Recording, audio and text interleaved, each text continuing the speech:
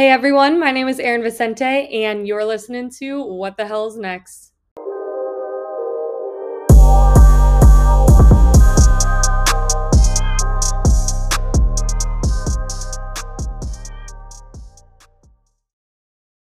Hello, and welcome back.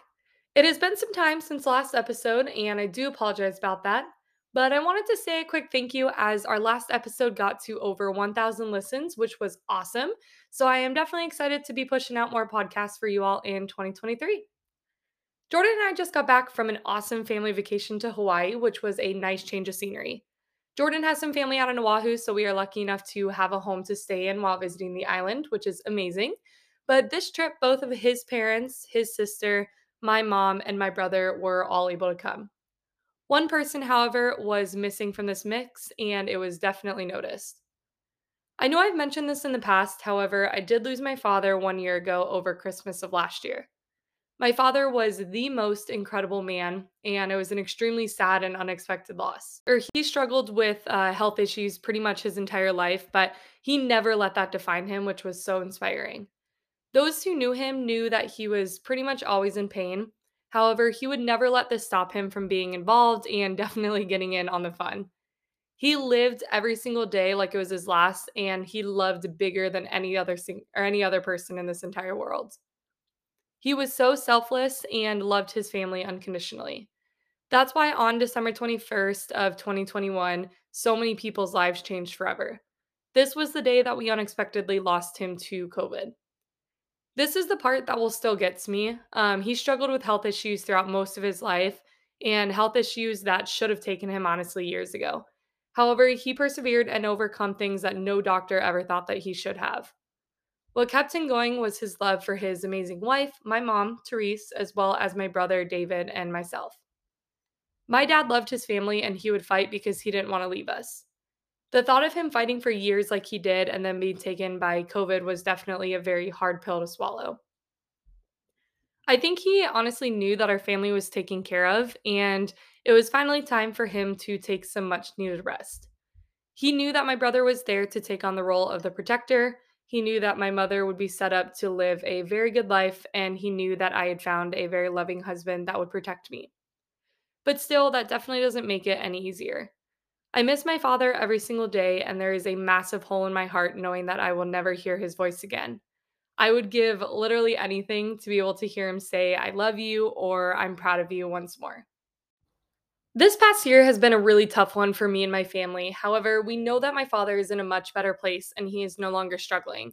We've come to terms with the situation and are in a pretty good place.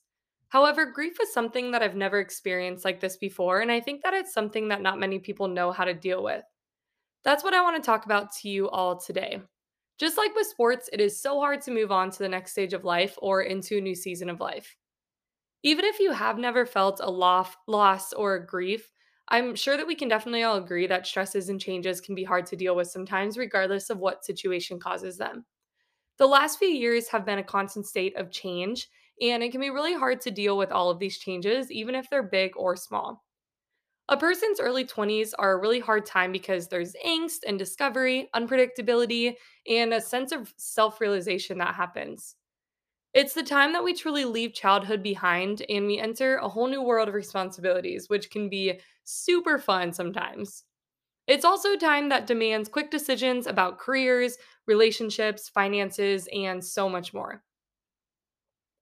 I wanted to talk about a few ways that I've learned to deal with these constant changes and grief. The first way to deal with constant change is to simply give yourself a break. Life is hard, especially with the relevance of social media. We see so many people our age who are doing more than us. We constantly watch as others score their dream jobs, get the six pack abs while still getting to eat a cheeseburger. We see friends having babies and building these perfect families, and we can't help but compare our lives to theirs. But it is so important to remember that social media is just a highlight reel. What you don't see is that friend with the perfect job who may have to, sacrifice spending time with their families and pulling all-nighters, stressing over work that needs to be done. We don't see the friend with the six-pack abs slaving away in the gym every single day and missing out on other activities. We don't see the potential miscarriage that our friend had to go through before being blessed with their beautiful child. This is another important piece of advice of limiting your exposure to social media and the news. Not everything is as it seems, and it is so important to remember that we are all still learning. No one is a master at this whole life thing, and life is hard at some points for every single person. We should give ourselves a break and allow ourselves to live in the moment and be happy and thankful for what we have. It's important to show ourselves self kindness and speak to ourselves kindly with the same sort of empathy and warmth that you would show to someone who you care about and who you come to for advice and a supportive ear. This involves reminding ourselves that in those moments we are stumbling or having a tough time, that we're definitely not the only ones who are going through a period like this. It's part of being a human to drop the ball sometimes, to hurt, or to really have flaws. If we stop and remind ourselves that we are not alone in these experiences, we can often offer a bit of relief to at least know that we are normal and we are in good company with the rest of the human race. The next piece of advice is to turn venting into action. Yes, we are all humans and we all go through a bad season of life. However, what sets us apart from each other is how well you can actually move past these negative events and turn them into positive ones. This is going to sound harsh, but I am a strong believer that the only person who really cares how you are feeling is yourself. You're the only one who will truly ever make you happy, so it's important to take action and not just vent to others. Now, don't get me wrong, having a strong support system is extremely important. There are so many people out there who love and care about you. I am lucky enough to have a loving husband and two loving families, my in laws and my immediate family. Another tip is to make sure that you have a strong support system throughout your whole life and not just while you're going through these periods of struggle. Taking time to really foster these relationships and having a strong supportive friend and family group really gives you that sense of belonging, emotional support, and helps to increase your mental well being overall. However, even with this, if I cannot make myself happy and take actions to live a fulfilling life for myself, then I will not have the space to actually allow those people to love me and return the love and support back to them as well. The next way to deal with these changes is to actually acknowledge that things are changing. When I was younger, I used to think that affirmations and positive self talk was silly. When we're being mindful, we're allowing ourselves to notice upsetting emotions and those ideas that filter through our mind without either pushing them away or holding on to them too tightly. Replacing these upsetting thoughts with the positive self talk can develop a really healthy image of ourselves and, in turn, boost our self confidence. Positive thoughts mean positive emotions, behaviors, and producing a much better outcome, while negative thoughts often lead to those negative emotions, behaviors, and, of course, poor outcomes. I've talked about this in previous episodes. However, replacing thoughts like, I can't do that because I'm not good at this, with, I used to not be good at this, but I can get better, it'll really help motivate you. People are capable of amazing things, and there's absolutely no reason why I can't do amazing things as well. This goes for everyone listening as well. Extraordinary people are 100% committed to their dreams and are willing to do whatever it takes in order to realize that dream. Ordinary people, on the other hand, just talk about their dreams and never actually take actions to accomplish those. Ordinary people can do extraordinary things that can change the course of history. All that you need to do is work hard and believe in yourself. Another tip that I have is to realize that even good change can cause stress. A person's early adult years are full of stressors, and yet many of these stress points are because of positive decisions that need to be made. Should I take this job or that job? Is the person that I've been dating and love the person that I want to spend my life with? Is now a good time to start trying for a family? All of these decisions are ones that will lead to happy and positive things, yet they can be very hard, stressful decisions. One good change that I made in my early 20s was choosing to move to San Diego. I had lived in Arizona my entire life throughout college, and I graduated with Jordan, and him and I decided to move to San Diego to be closer to his family. While this was the best decision, it did cause stress on my end because my family was in Phoenix, and I did used to spend every weekend with them. Moving was a change for us all, and it definitely became a stress point to stay in contact with them and make sure that I was visiting enough, even though I was extremely busy with my life here in San Diego. The important thing in situations like this is to remember that your family is the most important thing in your life. You will need to make sacrifices for them. However, it is so important to remember that you need to take care of yourself first in order to be able to take care of others in any situation. Transitioning on from how to deal with change, I did want to touch on a few ways that I dealt with the grief of losing my dad specifically. Our biological parents give us life, and the parents who raise us shape our lives in really, really big ways. My father was with me from day one, and he formed the foundation of my identity. My mother is my best friend. She is always the nurturing one, and she is an incredible and strong woman. However, my father and I had a very special bond.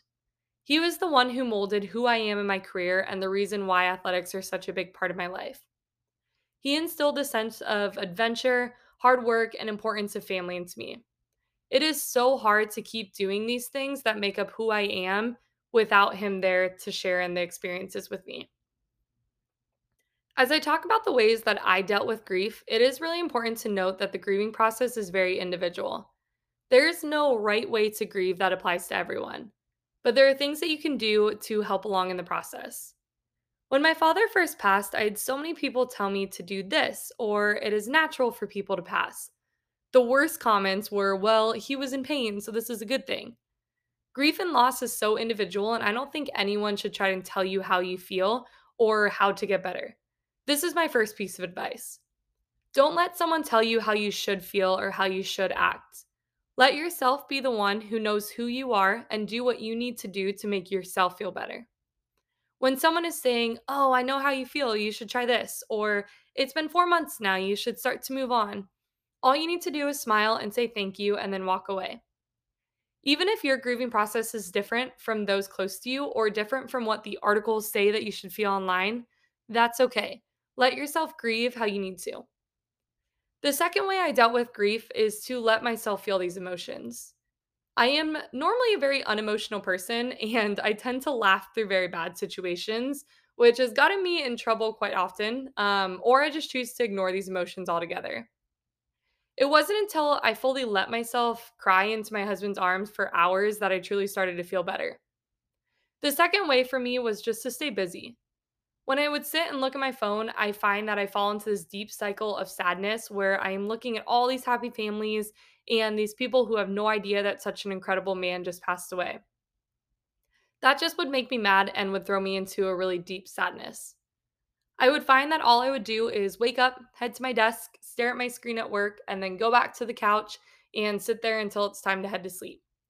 When I would make my mind busy and I would work on projects that make me happy, such as photography and outdoor sports, I would find that I would miss my dad, but I remember the good times that we shared and not the sadness that I feel for him leaving. So, my advice for you is that if you're going through this or any stressful situation, find things that make you happy and keep you busy. There are so many ways to deal with grief, and the truth is that nothing's going to help more than time. Time will cure all, and as long as you try and stay healthy and surround yourself with really good people, you can get through whatever season of life you're in. Whatever happens, you will get through it, and there is always going to be a positive thing waiting for you on the other side of that valley. Thank you for listening to this week's episode. I'm going to try to be posting every 2 weeks again because the first few episodes did get a really great response. So, once again, thank you for that. Thank you for listening to this episode, and I hope to see you all on the next episode.